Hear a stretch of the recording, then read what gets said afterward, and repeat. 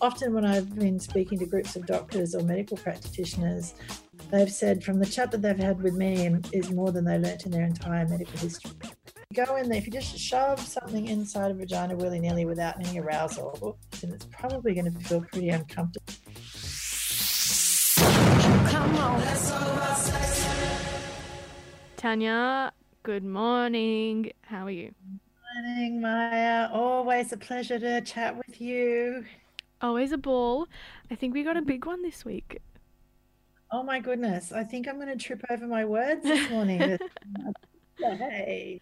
We've got a good one. We've got a big one. We have, I think a lot of people, it's definitely a big part of pop culture, I would almost even say, and the butt of many jokes. The whole idea and story of men not necessarily being able to find the clitoris, but there is some research that has shown many people who have vulvas themselves are also in the dark around the anatomy of their genitals. I'm already tripping over them. So today on Let's Talk About Sex, we are going to be going through the physiology of pleasure and in particular about the vulva. Yes, very exciting. I think a lot of people are going to be learning something today. Yes, indeed. Yeah.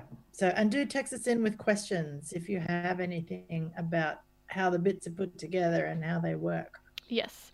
Now, so when researching today's segment, today's episode, there are things I think anyone and everyone can resonate with that you personally might not be aware of in your own anatomy. And I had no idea about a few things about before. I guess it comes down to the type of like sex education you would have had in school, which across the board is very, very different for a lot of people, let alone nationally.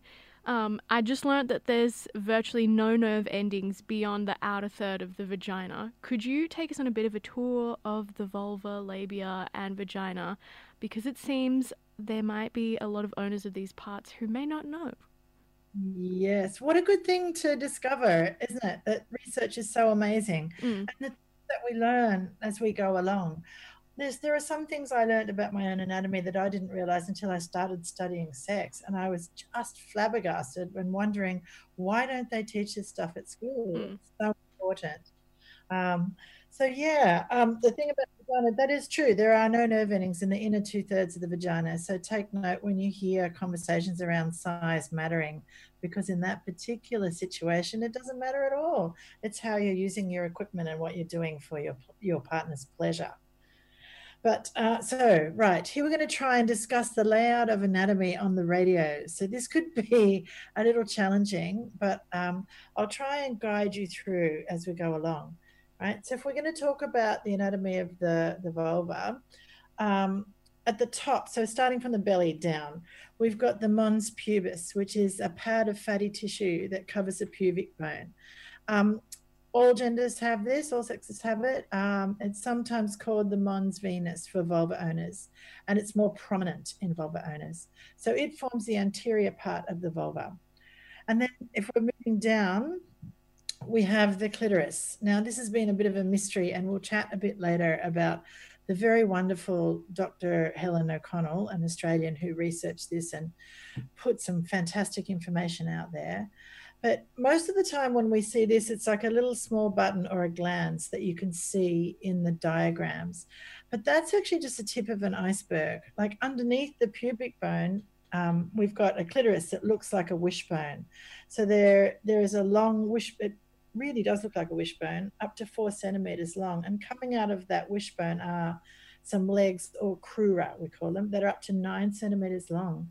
So there's this spongy tissue that can become erect, and it's on the inside of our bodies. So I think many, many, many people who have vulvas do not realize they have erectile tissue and that things can sort of swell up and do all these amazing things. And these tissues are made out of exactly the same structures that are found in penises. And we're all very aware of what penises do when they're erect. So it's kind of interesting. We have one set of genitals that it's not so much of a mystery. We know and we can see it's very obvious. And then another set that are very mysterious. Yeah. If we're moving down, then you've got the vulval vestibule, right? This is the part of the vulva between the labia. So there are outer lips and inner lips. So it's the part where the inner lips join. And into that, you've got a spot called the urinary meatus, which is basically the urethral opening where we pee from, and the introitus, which is the vaginal opening. Right? And they are surrounded by inner and outer labia. I much prefer the words inner and outer rather than minora and majora, because that implies that genitals need to look a certain way. And as we're all becoming aware, there's no stock standard size, shape, or configuration for vulvas, which is a beautiful thing. Mm. You know, expecting everybody's vulvas to look the same is kind of like expecting everyone to have the same face, really. We don't want to be all the same. And then at the bottom, if we continue traveling down, we have the fourchette, which is where the inner folds of the vulva are. And this is where the inner lips meet down at the bottom.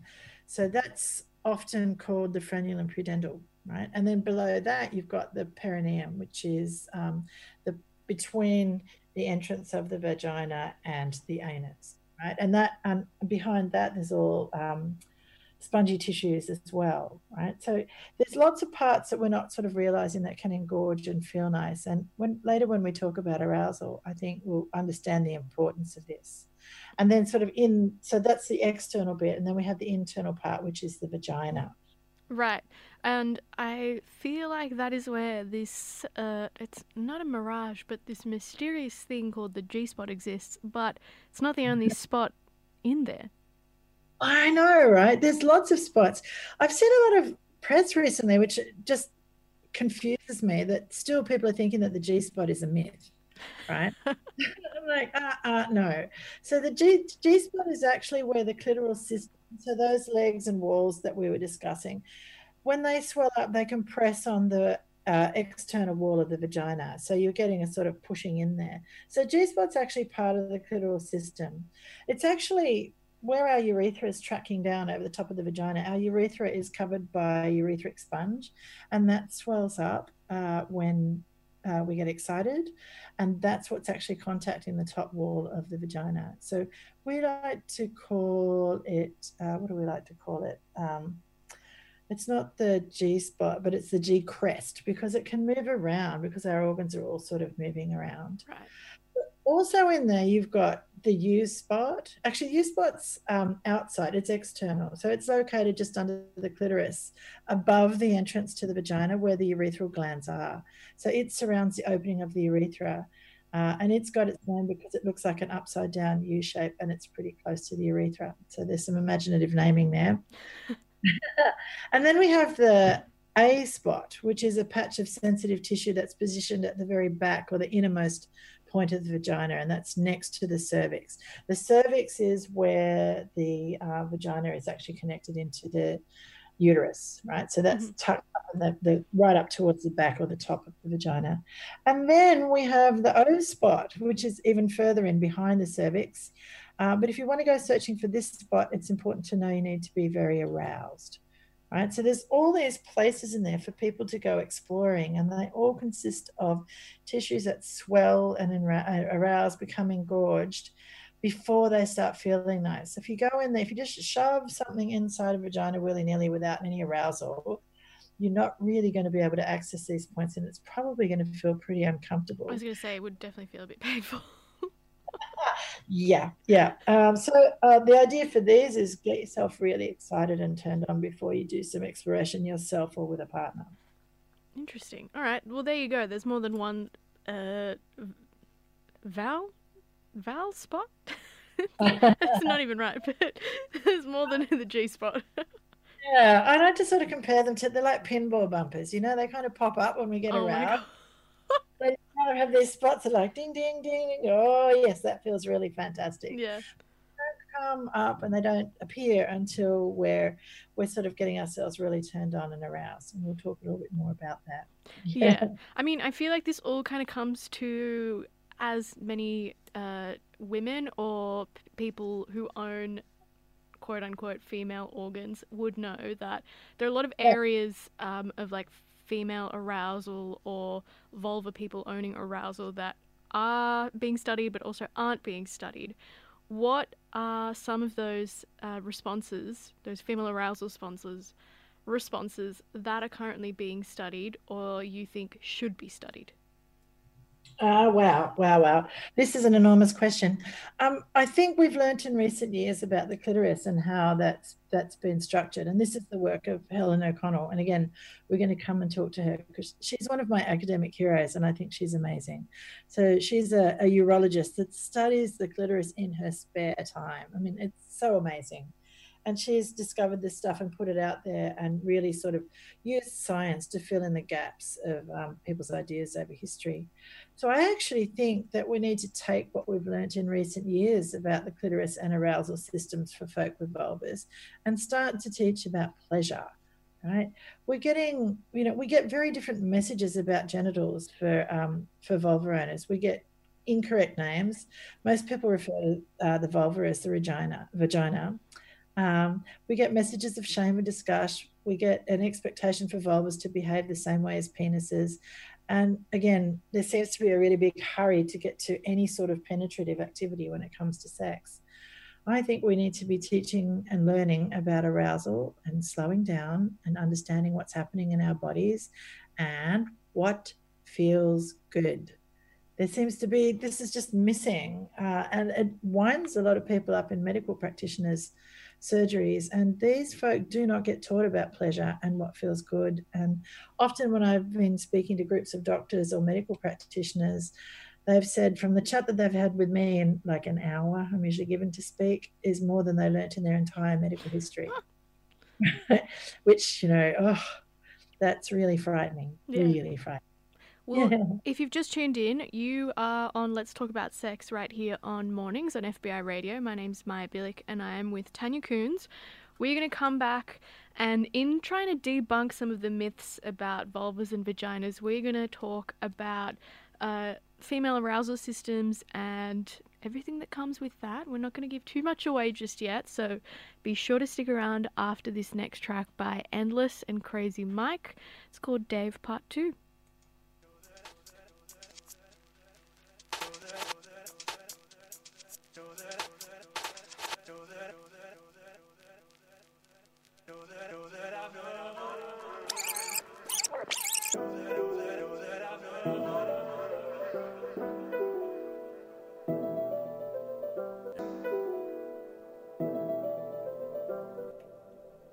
Endless and Crazy Mike there with Dave Part 2 from Sydney Base. I am joined with Tanya Coons right here on Let's Talk About Sex, and we had a cheeky text on 0409 945 945 wondering if the clitoris grows your entire life and if it's true. Tanya, what a question. Yeah. Thanks for sending that in, lovely text person. I actually don't know. So I'm going to make a commitment to research that and find out. To the best of my knowledge, I don't think so, but I can't say that with 100% conviction. So let me look for you. And next time I'm on, we'll talk about it. Well, I guess that kind of comes into what we're going to be talking about now about female arousal systems. While we were talking about the idea of taking too long to orgasm, could you tell us a bit about the orgasm gap? A quick refresher. I feel like everyone knows what it is, but... Yeah, they do. I really love that this has gotten so much media. The orgasm gap has come from some research that discovered that 95% of straight men have an orgasm every single time they have sex. And 89% of gay men do, 86% of gay women do, and only 65% of straight women do. So I found that really interesting when I compared it to the statistics for masturbation, right? Because when men masturbate, it takes them on average 4 minutes till they have an orgasm. So I also know the research for partnered sex that women or people with vulvas require in the middle of the bell-shaped curve, 17 and a half minutes of stimulation in partnered sex before they can have an orgasm. But when we looked at the masturbation statistics, it was also 4 minutes. So this really demonstrates to me that folk don't understand the anatomy of folks with vulvas. They do not understand arousal. They're treating them the same way they're treating penises, or they simply don't know. I think that that's a huge explanation for why there is an orgasm gap. I think I know the answer to this next question, which is bouncing off that. If there is a stark lack of information about female arousal systems compared to that of male arousal systems, Yeah. I'm going to take a stab and say that is a big fat yes. There's so little known. I'm really, really surprised. And I've seen research that shows that 85% of people who are in vulvas are not aware when their body is fully aroused. So they did some tests where they showed people with penises and people with vulvas erotic pictures. And at first they started with rivers and lakes and mountains, and then they showed pictures of men and of women, men and men, men and women together. And they had to press a button if they felt turned on, but they also had some things to measure their physiological responses. And what I love is that the men in the study, they press the button every single time. They're like, yay, rivers, yay, lakes, yay, mountains. Everything turned them on and their bodies responded accordingly. Beautiful, right?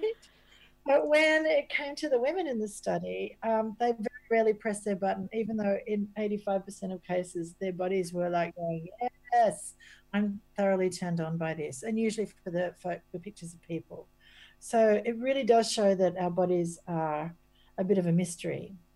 And I think, to sort of dispel some of that mystery, I think that most people think that a vagina is like, it's like a little hole that's waiting for a finger, fist, penis, dildo to drop in for a visit, right? But most of the time, a vagina is a squashed flat balloon that's just kind of hanging around there, and it needs a switch to go off in the brain, right? So for penises, they can wake up with an erection or they can get an idea in their head and boom, ready to go. But for folks with vulvas, something needs to go off in the head to send a signal down into their genitals to tell them to start engorging with blood, right? And when that happens, little cells in the body start to expand and fill up, and you start to get what beginning of open for business. Now, I think when people do what I call a bit of flick and twiddle foreplay, they feel around at the breasts and they're very excited about sex and what's about to happen, and they feel the outside of the vulva after a few minutes, and they feel some moisture, and they think, yes, we're good to go. We can put something in there. What they're getting there is a couple of drops of viscous fluid that are really designed to coat the tip of whatever's going in, fingers, fist, penis, dildo, right? So it doesn't mean that everything's fully aroused, because the vagina needs to actually balloon out and swell, and it needs to sweat, and all of those beautiful spots that we talked about before need to become aroused and engorged before things are going to feel good. So you really need about 15 or 20 minutes of foreplay to be going on. And then around the 20-minute mark, what happens is all the pelvic floor muscles drop down to make way for whatever's coming in. This is the information I think that we need to teach at schools, because trying to shove something in there willy-nilly without arousal, without lubrication, a lot of people are ashamed to use lube, all these sorts of things can result in pain and discomfort and just a complete lack of pleasure, right? So, and then we've got, once our pelvic floor muscles drop down, those big bulbs of the clitoral system, as the vagina is ballooning out, those bulbs are swelling up and they're pressing it in. Mm-hmm. So it sounds kind of counterintuitive, but what they're doing is making a lovely, slippery, slidey place for things to go, and they'll be a perfect fit no matter what's happening. If your clitoris is expanding and swelling because you're aroused, whatever's going in there, be it long or short, thick or thin, whatever shape or size, will fit nicely, right? And you'll understand later some of the arguments that people use that dispels some myths, right? So while we've got this going on as well, when we get very, very excited, our uterus starts to get pulled from a smooth muscle behind, and it starts bouncing around, and it gets pulled up and out of the way when we're super duper excited, almost pre-orgasmic. And that makes a lot of space in the insides for what I call the kind of porn star sex, where you're doing, full on penetrative bouncing around, the sort of bang, bang, bang, bang that you see on porn, right? Yeah. So start with that kind of penetrative activity, because it's not going to be comfortable. The body is not going to be prepared to have that going on. You need all of the swelling and engorgement for the cushioning, for the making things fit well, and for the pleasure of the bit, right? So without all of this, it's pretty easy to understand why there's discomfort or pain or difficulty or tricky to reach an orgasm or just not enjoying the whole process. Yeah. Yeah. Totally agree with that. And it's a very necessary thing. I mean, like, there's nothing wrong with a bit of trial and error. No, I mean, the exploring is the fun part, isn't it? It's not about getting it right. It's about, gee, I wonder how this all works. Um, yes. Now, very quickly coming back to one of those very special spots we mentioned a little earlier. Tanya, Ah, please enlighten us on the G spot. okay. Well, I think it's one thing if you know how to find the clitoris, but there's another thing to know what to do with it once you've found it, right? So please don't find it and press on it like it's a button. I think a lot of folk with clitorises find that a gentle build up works best, right? And if I think a lot of folk are like, oh, I've got to go find the clitoris, that's important, da da da, and then they might start pressing on it like a button. And for a lot of people, that's like getting an electric shock. It's start by stimulating the outside of the body and work your way into the good bits. And if you're thinking about the external part of the clitoris, that's going to respond well to friction type touching. And the G spot, which is on the inside, is going to respond better to pressure. So a sort of slow and gentle pushing.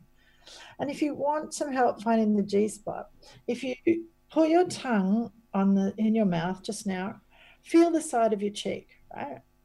What does that feel like? That feels very similar to putting your finger inside a vagina, right? Now take your tongue and put it behind your palate, but behind the back of where your top of roof of your mouth is. See how that feels a little bit rough? That's what it's going to feel like when you find the G spot, when it's aroused. So no shoving things in there willy-nilly. Give it some time to arouse and swell.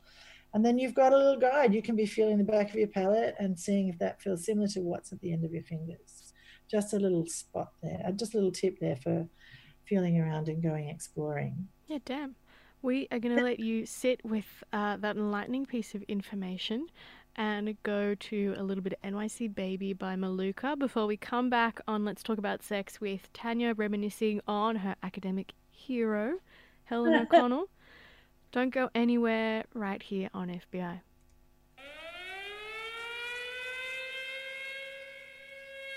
Is it supposed to sound like this?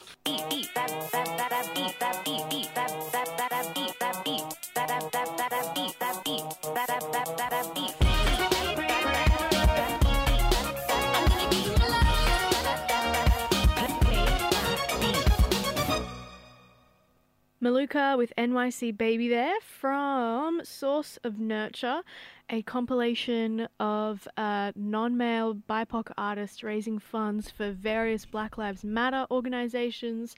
You would have heard bits and pieces on FBI from Kelsey Lou, LaFonda, Bergsonist, Nydia, and a whole lot more right there on FBI.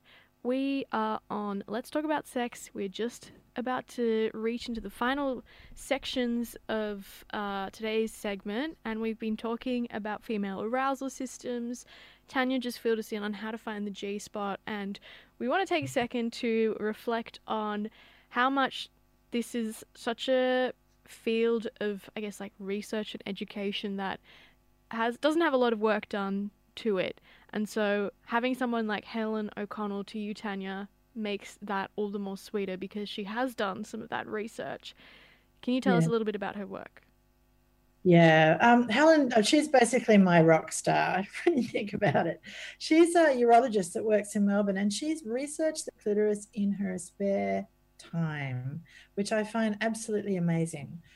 She noticed when she was studying in her anatomy books that there was almost no mention of the clitoris, no illustrations, but there were yet 2 pages about penises. And then to top it off, she noticed that female genitals were described as a failure of male genital formation. Right? So anybody who's studied how babies develop will know that the automatic pathway for development is towards having a vulva, not a penis. 6 different things need to happen to create a penis and the associated chromosomes. So given that it's so complex, I don't think that you can say that it's a failure of genital formation.